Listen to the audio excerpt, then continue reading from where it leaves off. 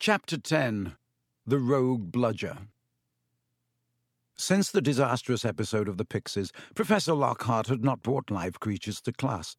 Instead, he read passages from his books to them, and sometimes reenacted some of the more dramatic bits. He usually picked Harry to help him with these reconstructions. So far, Harry had been forced to play a simple Transylvanian villager who Lockhart had cured of a babbling curse, a yeti with a head cold, and a vampire who had been unable to eat anything except lettuce since Lockhart had dealt with him. Harry was hauled to the front of the class during their very next Defense Against the Dark Arts lesson, this time acting a werewolf. If he hadn't had a very good reason for keeping Lockhart in a good mood, he would have refused to do it. Nice loud howl, Harry. Exactly. And then, if you'll believe it, I pounced like this, slammed him to the floor. Thus, with one hand, I managed to hold him down. With my other, I put my wand to his throat. I then screwed up my remaining strength and performed the immensely complex Hormophus charm. He let out a piteous moan. Go on, Harry. Higher than that. Good. The fur vanished, the fangs shrank, and he turned back into a man. Simple yet effective, and another village will remember me forever as the hero who delivered them from the monthly terror of werewolf attacks. The bell rang, and Lockhart got to his feet. Homework. Compose a poem about my defeat of the Wagga Wagga werewolf. Signed copies of Magical Me to the author of the best one. The class began to leave. Harry returned to the back of the room where Ron and Hermione were waiting. "Ready?" Harry muttered. "Wait till everyone's gone," said Hermione nervously. "All right." She approached Lockhart's desk, a piece of paper clutched tightly in her hand, Harry and Ron right behind her. "Professor Lockhart," Hermione stammered, "I wanted to get this book out of the library, just for background reading." She held out the piece of paper, her hand shaking slightly. "But the thing is, it's in the restricted section of the library, so I need a teacher to sign for it. I'm sure it would help me understand what you say in Gadding with Ghouls about slow-acting venoms." "Ah, Gadding with Ghouls," said Lockhart, taking the note from Hermione and smiling widely at her. "Possibly my very favourite book. You enjoyed it?" "Oh, yes," said Hermione eagerly. "So clever, the way you trapped that last one with the tea strainer." "Well, I'm sure no one will mind me giving the best student of the year a little extra help," said Lockhart warmly, and he pulled out an enormous peacock quill. "Yes, nice, isn't it?" he said, misreading the revolted look on Ron's face. "I usually save it for book signings." He scrawled an enormous loopy signature on the note and handed it back to Hermione. "So, Harry," said Lockhart, while Hermione folded the note with fumbling fingers and slipped it into her bag. "Tomorrow's the first Quidditch match of the season, I believe. Gryffindor against Slytherin, is it not? I hear you're a useful player. I was a seeker too. I was asked to try for the national squad, but preferred to dedicate my life to the eradication of the dark forces.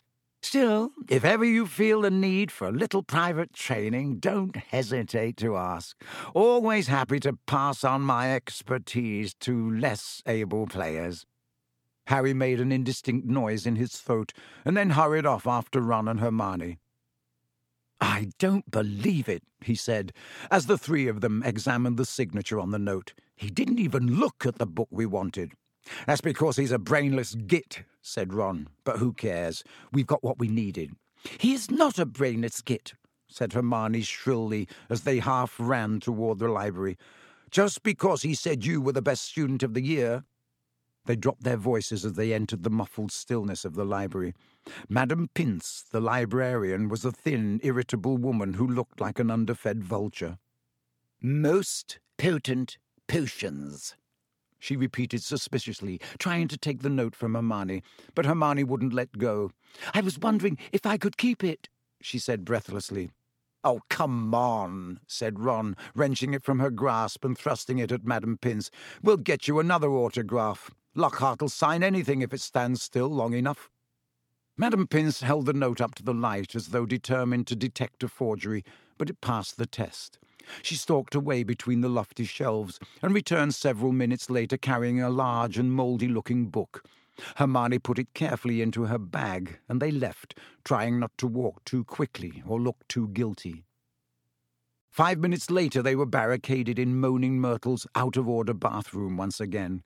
Hermione had overridden Ron's objections by pointing out that it was the last place anyone in their right minds would go, so they were guaranteed some privacy. Moaning Myrtle was crying noisily in her stall, but they were ignoring her, and she them. Hermione opened Most Potent Potions carefully, and the three of them bent over the damp-spotted pages. It was clear from a glance why it belonged in the restricted section. Some of the potions had effects almost too gruesome to think about, and there were some very unpleasant illustrations, which included a man who seemed to have been turned inside out and a witch sprouting several extra pairs of arms out of her head. "Here it is," said Hermione excitedly as she found the page headed The Polyjuice Potion. It was decorated with drawings of people halfway through transforming into other people. Harry sincerely hoped the artist had imagined the looks of intense pain on their faces. "This is the most complicated potion I've ever seen," said Hermione as they scanned the recipe. "Lacewing flies, leeches, flaxweed, and knotgrass," she murmured, running her finger down the list of ingredients. "Well, they're easy enough. They're in the student store cupboard. We can help ourselves. Ooh, look! Powdered horn of a bicorn. Don't know where we're going to get that. Shredded skin of a boomslang. That'll be tricky, too. And, of course, a bit of whoever we want to change into." "Excuse me?" said Ron sharply. "What do you mean, a bit of whoever we're changing into? I'm drinking nothing with crab's toenails in it." Hermione continued as though she hadn't heard him. "We don't have to worry about that yet, though, because we add those bits last."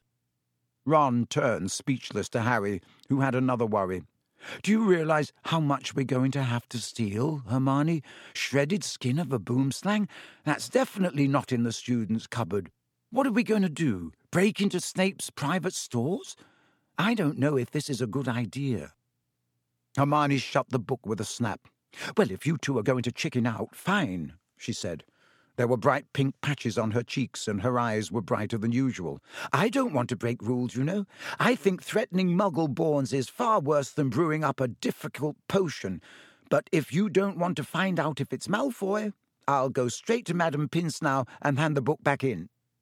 "I never thought I'd see the day when you'd be persuading us to break rules," said Ron. "All right, we'll do it, but no toenails, okay?" "How long will it take to make, anyway?" said Harry, as Hermione, looking happier, opened the book again. "Well, since the flaxweed has got to be picked at the full moon and the lacewings have got to be stewed for 21 days, I'd say it'll be ready in about a month, if we can get all the ingredients." "A month?" said Ron. "Malfoy could have attacked half the Muggle-borns in the school by then." But Hermione's eyes narrowed dangerously again, and he added swiftly, "But it's the best plan we've got, so full steam ahead, I say." However, while Hermione was checking that the coast was clear for them to leave the bathroom, Ron muttered to Harry, "It'll be a lot less hassle if you can just knock Malfoy off his broom tomorrow." Harry woke early on Saturday morning and lay for a while thinking about the coming Quidditch match. He was nervous, mainly at the thought of what Wood would say if Gryffindor lost, but also at the idea of facing a team mounted on the fastest racing brooms gold could buy. He had never wanted to beat Slytherin so badly. After half an hour of lying there with his insides churning, he got up, dressed, and went down to breakfast early, where he found the rest of the Gryffindor team huddled at the long empty table, all looking uptight and not speaking much. As 11 o'clock approached, the whole school started to make its way down to the Quidditch stadium. It was a muggy sort of day, with a hint of thunder in the air. Ron and Hermione came hurrying over to wish Harry good luck as he entered the locker rooms. The team pulled on their scarlet Gryffindor robes, then sat down to listen to Wood's usual pre-match pep talk. "Slytherin has better brooms than us," he began. "No point denying it. But we've got better people on our brooms. We've trained harder than they have. We've been flying in all weathers." Too true, muttered George Weasley. I haven't been properly dry since August. And we're going to make them rue the day they let that little bit of slime, Malfoy, buy his way onto their team. Chest heaving with emotion, Wood turned to Harry. It'll be down to you, Harry, to show them that a seeker has to have something more than a rich father. Get to that snitch before Malfoy, or die trying, Harry, because we've got to win today. We've got to. So, no pressure, Harry, said Fred, winking at him. As they walked out onto the pitch, a roar of noise greeted them, mainly cheers, because Ravenclaw and Hufflepuff were anxious to see Slytherin beaten, but the Slytherins in the crowd made their boos and hisses heard too. Madam Hooch, the Quidditch teacher, asked Flint and Wood to shake hands, which they did, giving each other threatening stares and gripping rather harder than was necessary. "On my whistle," said Madam Hooch. 3, 2, 1... With a roar from the crowd to speed them upward, the 14 players rose toward the leaden sky. Harry flew higher than any of them, squinting around for the snitch. "All right there, Scarhead," yelled Malfoy, shooting underneath him as though to show off the speed of his broom. Harry had no time to reply. At that very moment, a heavy black bludger came pelting toward him. He avoided it so narrowly that he felt it ruffle his hair as it passed. "Close one, Harry," said George, streaking past him with his club in his hand, ready to knock the bludger back toward a Slytherin. Harry saw George give the bludger a powerful whack in the direction of Adrian Pusey, but the bludger changed direction in mid-air and shot straight for Harry again. Harry dropped quickly to avoid it, and George managed to hit it hard toward Malfoy. Once again the bludger swerved like a boomerang and shot at Harry's head. Harry put on a burst of speed and zoomed toward the other end of the pitch. He could hear the bludger whistling along behind him. What was going on? Bludgers never concentrated on one player like this. It was their job to try and unseat as many people as possible. Fred Weasley was waiting for the bludger at the other end. Harry ducked as Fred swung at the bludger with all his might. The bludger was knocked off course. "Gotcha!" Fred yelled happily. But he was wrong. As though it was magnetically attracted to Harry, the bludger pelted after him once more, and Harry was forced to fly off at full speed. It had started to rain. Harry felt heavy drops fall onto his face, splattering onto his glasses. He didn't have a clue what was going on in the rest of the game until he heard Lee Jordan, who was commentating, say, "Slytherin lead, 60 points to 0. The Slytherin's superior brooms were clearly doing their jobs. And meanwhile the mad bludger was doing all it could to knock Harry out of the air. Fred and George were now flying so close to him on either side that Harry could see nothing at all except their flailing arms, and had no chance to look for the snitch, let alone catch it. "Someone's tampered with this bludger," Fred grunted, swinging his bat with all his might at it as it launched a new attack on Harry. "We need time out," said George, trying to signal to Wood and stop the bludger breaking Harry's nose at the same time. Wood had obviously got the message. Madam Hooch's whistle rang out, and Harry, Fred, and George dived for the ground, still trying to avoid the mad bludger. "What's going on?" said Wood as the Gryffindor team huddled together, while Slytherins in the crowd jeered. "We're being flattened. Fred, George, where were you when that bludger stopped Angelina scoring?" "We were 20 feet above her, stopping the other bludger from murdering Harry, Oliver," said George angrily. "Someone's fixed it. It won't leave Harry alone. It hasn't gone for anyone else all game. The Slytherins must have done something to it." "But the bludgers have been locked in Madam Hooch's office since our last practice, and there was nothing wrong with them then," said Wood anxiously. Madam Hooch was walking toward them. Over her shoulder, Harry could see the Slytherin team jeering and pointing in his direction. "Listen," said Harry as she came nearer and nearer, "with you two flying around me all the time, the only way I'm going to catch the snitch is if it flies up my sleeve. Go back to the rest of the team and let me deal with the rogue one." "Don't be thick," said Fred. "It'll take your head off." Wood was looking from Harry to the Weasleys. "Oliver, this is insane," said Alicia Spinnet angrily. "You can't let Harry deal with that thing on his own. Let's ask for an inquiry." "If we stop now, we'll have to forfeit the match," said Harry. "And we're not losing to Slytherin just because of a crazy bludger. Come on, Oliver. Tell them to leave me alone." "This is all your fault," George said angrily to Wood. "Get the snitch or die trying. What a stupid thing to tell him." Madam Hooch had joined them. Ready to resume play?" she asked Wood. Wood looked at the determined look on Harry's face. "All right," he said. "Fred, George, you heard Harry. Leave him alone and let him deal with the bludger on his own." The rain was falling more heavily now. On Madam Hooch's whistle, Harry kicked hard into the air and heard the telltale whoosh of the bludger behind him. Higher and higher Harry climbed. He looped and swooped, spiraled, zigzagged and rolled. Slightly dizzy, he nevertheless kept his eyes wide open. Rain was speckling his glasses and ran up his nostrils as he hung upside down, avoiding another fierce dive from the bludger.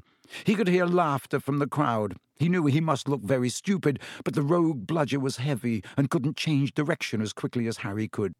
He began a kind of roller coaster ride around the edges of the stadium, squinting through the silver sheets of rain to the Gryffindor goalposts, where Adrian Pusey was trying to get past Wood. A whistling in Harry's ear told him the bludger had just missed him again. He turned right over and sped in the opposite direction. "Training for the ballet, Potter?" yelled Malfoy, as Harry was forced to do a stupid kind of twirl in mid-air to dodge the bludger. And he fled, the bludger trailing a few feet behind him, and then, glaring back at Malfoy in hatred, he saw it, the golden snitch. It was hovering inches above Malfoy's left ear, and Malfoy, busy laughing at Harry, hadn't seen it. For an agonizing moment, Harry hung in mid-air, not daring to speed toward Malfoy in case he looked up and saw the snitch. Wham! He had stayed still a second too long. The bludger had hit him at last, smashed into his elbow, and Harry felt his arm break. Dimly, dazed by the searing pain in his arm, he slid sideways on his rain-drenched broom, one knee still crooked over it, his right arm dangling useless at his side. The bludger came pelting back for a second attack, this time aiming at his face. Harry swerved out of the way, one idea firmly lodged in his numb brain: get to Malfoy. Through a haze of rain and pain, he dived for the shimmering, sneering face below him and saw its eyes widen with fear. Malfoy thought Harry was attacking him. "What the?"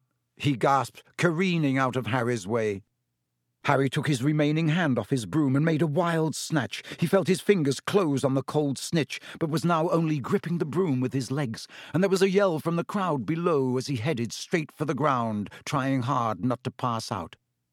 With a splattering thud, he hit the mud and rolled off his broom. His arm was hanging at a very strange angle. Riddled with pain, he heard, as though from a distance, a good deal of whistling and shouting. He focused on the snitch clutched in his good hand. "Aha," he said vaguely, "we've won." And he fainted. He came around, rain falling on his face, still lying on the field, with someone leaning over him. He saw a glitter of teeth. "Oh, no, not you," he moaned. "Doesn't know what he's saying," said Lockhart loudly to the anxious crowd of Gryffindors pressing around them. "Not to worry, Harry. I'm about to fix your arm."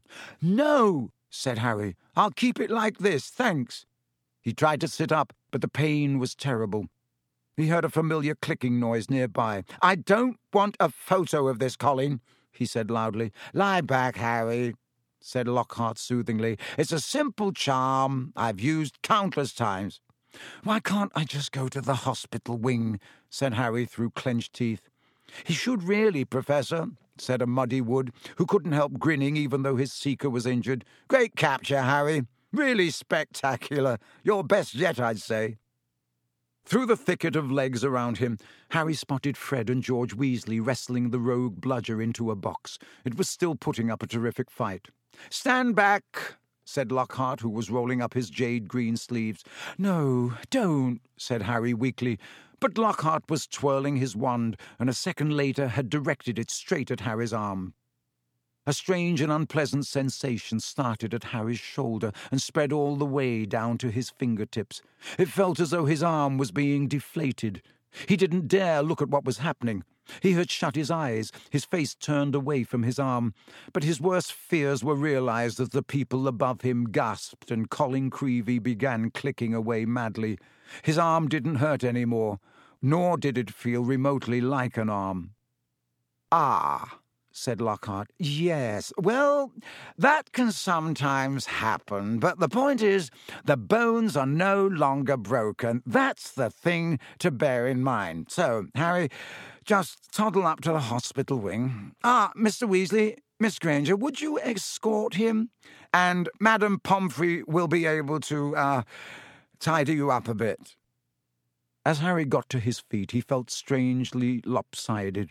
Taking a deep breath, he looked down at his right side. What he saw nearly made him pass out again. Poking out of the end of his robes was what looked like a thick, flesh-coloured rubber glove. He tried to move his fingers. Nothing happened. Lockhart hadn't mended Harry's bones. He had removed them. Madame Pomfrey wasn't at all pleased. "You should have come straight to me," she raged, holding up the sad, limp reminder of what half an hour before had been a working arm. "I can mend bones in a second, but growing them back—" "You will be able to, won't you?" said Harry desperately. "I'll be able to, certainly, but it will be painful," said Madame Pomfrey grimly, throwing Harry a pair of pyjamas. "You'll have to stay the night." Hermione waited outside the curtain drawn around Harry's bed while Ron helped him into his pyjamas. It took a while to stuff the rubbery, boneless arm into a sleeve. "How can you stick up for Lockhart now, Hermione, eh?" Ron called through the curtain as he pulled Harry's limp fingers through the cuff. If Harry had wanted deboning, he would have asked. "Anyone can make a mistake," said Hermione, "and it doesn't hurt any more, does it, Harry?" "No," said Harry, getting into bed, "but it doesn't do anything else either." As he swung himself onto the bed, his arm flapped pointlessly. Hermione and Madame Pomfrey came around the curtain. Madame Pomfrey was holding a large bottle of something labelled Skelligro. "You're in for a rough night," she said, pouring out a steaming beakerful and handing it to him. "Regrowing bones is a nasty business." So was taking the Skelligro. It burnt Harry's mouth and throat as it went down, making him cough and splutter. Still tut-tutting about dangerous sports and inept teachers, Madame Pomfrey retreated, leaving Ron and Hermione to help Harry gulp down some water. "We won, though," said Ron, a grin breaking across his face. "That was some catch you made. Malfoy's face. He looked ready to kill. I want to know how he fixed that bludger," said Hermione darkly. "We can add that to the list of questions we'll ask him when we've taken the Polyjuice potion," said Harry, sinking back onto his pillows. "I hope it tastes better than this stuff." "If it's got bits of Slytherins in it, you've got to be joking," said Ron. The door of the hospital wing burst open at that moment. Filthy and soaking wet, the rest of the Gryffindor team had arrived to see Harry. "Unbelievable flying, Harry," said George. "I've just seen Marcus Flint yelling at Malfoy. Something about having the snitch on top of his head and not noticing. Malfoy didn't seem too happy." They had bought cakes, sweets, and bottles of pumpkin juice. They gathered around Harry's bed and were just getting started on what promised to be a good party when Madame Pomfrey came storming over, shouting, "This boy needs rest. He's got 33 bones to regrow. Out! Out!" And Harry was left alone, with nothing to distract him from the stabbing pains in his limp arm. Hours and hours later, Harry woke quite suddenly in the pitch blackness and gave a small yelp of pain. His arm now felt full of large splinters. For a second, he thought that was what had woken him. Then, with a thrill of horror, he realized that someone was sponging his forehead in the dark. "Get off!" he said loudly, and then, "Dobby!" The house elf's goggling tennis ball eyes were peering at Harry through the darkness. A single tear was running down his long, pointed nose. "Harry Potter came back to school," he whispered miserably. "Dobby warned and warned Harry Potter. Oh, sir, why didn't you heed Dobby? Why didn't Harry Potter go back home when he missed the train?" Harry heaved himself up on his pillows and pushed Dobby's sponge away. "What are you doing here?" he said. "And how did you know I missed the train?" Dobby's lip trembled, and Harry was seized by a sudden suspicion. "It was you," he said slowly. "You stopped the barrier from letting us through." "Indeed, yes, sir," said Dobby, nodding his head vigorously, ears flapping. Dobby hid and watched for Harry Potter and sealed the gateway, and Dobby had to iron his hands afterward. He showed Harry 10 long bandaged fingers. But Dobby didn't care, sir, for he thought Harry Potter was safe, and never did Dobby dream that Harry Potter would get to school another way. He was rocking backward and forward, shaking his ugly head. Dobby was so shocked when he heard Harry Potter was back at Hogwarts, he let his master's dinner burn. Such a flogging Dobby never had, sir. Harry slumped back onto his pillows. "You nearly got Ron and me expelled," he said fiercely. "You'd better get lost before my bones come back, Dobby, or I might strangle you." Dobby smiled weakly. Dobby is used to death threats, sir. Dobby gets them 5 times a day at home. He blew his nose on a corner of the filthy pillowcase he wore, looking so pathetic that Harry felt his anger ebb away in spite of himself. "Why do you wear that thing, Dobby?" he asked curiously. "This, sir?" said Dobby, plucking at the pillowcase. "'Tis a mark of the house elf's enslavement, sir. Dobby can only be freed if his masters present him with clothes, sir. The family is careful not to pass Dobby even a sock, sir, for then he would be free to leave their house forever." Dobby mopped his bulging eyes and said suddenly, "Harry Potter must go home. Dobby thought his bludger would be enough to make—" "Your bludger?" said Harry, anger rising once more. "What do you mean, your bludger? You made that bludger try and kill me?" "Not kill you, sir, never kill you," said Dobby, shocked. "Dobby wants to save Harry Potter's life. Better sent home grievously injured than remain here, sir. Dobby only wanted Harry Potter hurt enough to be sent home." "Oh, is that all?" said Harry angrily. "I don't suppose you're going to tell me why you wanted to send me home in pieces?" "Ah, if Harry Potter only knew," Dobby groaned, more tears dripping onto his ragged pillowcase. "If he knew what he means to us, the lowly, the enslaved, we dregs of the magical world. Dobby remembers how it was when he who must not be named was at the height of his powers, sir. We house elves were treated like vermin, sir. Of course, Dobby is still treated like that, sir," he admitted, drying his face on the pillowcase. "But mostly, sir, life has improved for my kind since you triumphed over he who must not be named. Harry Potter survived, and the Dark Lord's power was broken, and it was a new dawn, sir. And Harry Potter shone like a beacon of hope for those of us who thought the dark days would never end, sir. And now, at Hogwarts, terrible things are to happen, are perhaps happening already, and Dobby cannot let Harry Potter stay here, now that history is to repeat itself, now that the Chamber of Secrets is open once more." Dobby froze, horror-struck. Then, grabbing Harry's water jug from his bedside table, he cracked it over his own head, toppling out of sight. A second later, he crawled back onto the bed, cross-eyed, muttering, "Bad Dobby, very bad Dobby." "So there is a Chamber of Secrets," Harry whispered. "And did you say it's been opened before? Tell me, Dobby." He seized the elf's bony wrist as Dobby's hand inched toward the water jug. "But I'm not Muggle-born. How can I be in danger from the chamber?" "Ah, sir, ask no more. Ask no more of poor Dobby," stammered the elf, his eyes huge in the dark. "Dark deeds are planned in this place, but Harry Potter must not be here when they happen. Go home, Harry Potter, go home. Harry Potter must not meddle in this, sir. 'Tis too dangerous." "Who is it, Dobby?" Harry said, keeping a firm hold on Dobby's wrist to stop him from hitting himself with the water jug again. "Who's opened it? Who opened it last time?"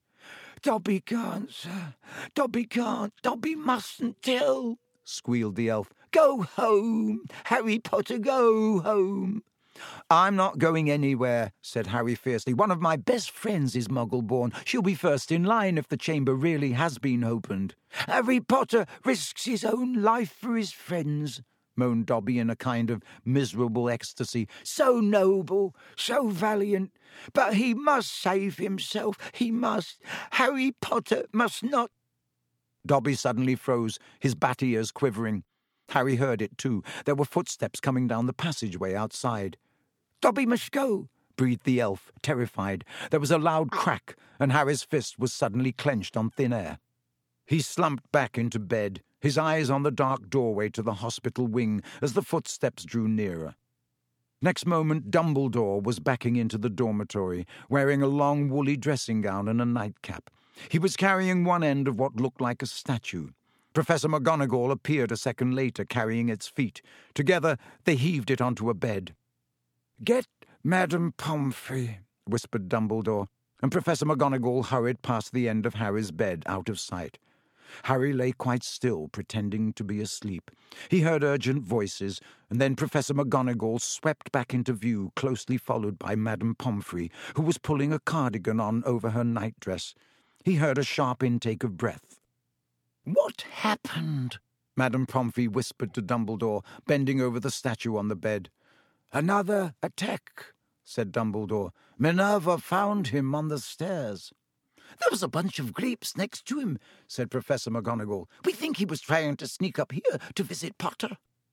Harry's stomach gave a horrible lurch.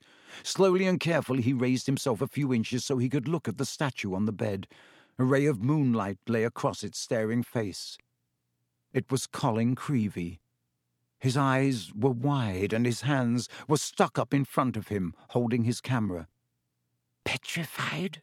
whispered Madame Pomfrey. "Yes," said Professor McGonagall, "but I shudder to think if Albus hadn't been on the way downstairs for hot chocolate, who knows what might have—" The three of them stared down at Colin. Then Dumbledore leaned forward and wrenched the camera out of Colin's rigid grip. "You don't think he managed to get a picture of his attacker?" said Professor McGonagall eagerly. Dumbledore didn't answer. He opened the back of the camera. "Good gracious," said Madame Pomfrey. A jet of steam had hissed out of the camera. Harry, 3 beds away, caught the acrid smell of burnt plastic. "Melted," said Madame Pomfrey wonderingly. "All melted." "What does this mean, Albus?" Professor McGonagall asked urgently.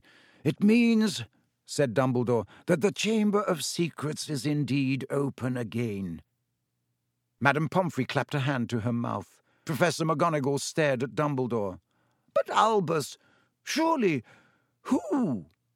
"The question is not who," said Dumbledore, his eyes on Colin. "The question is how." And from what Harry could see of Professor McGonagall's shadowy face, she didn't understand this any better than he did.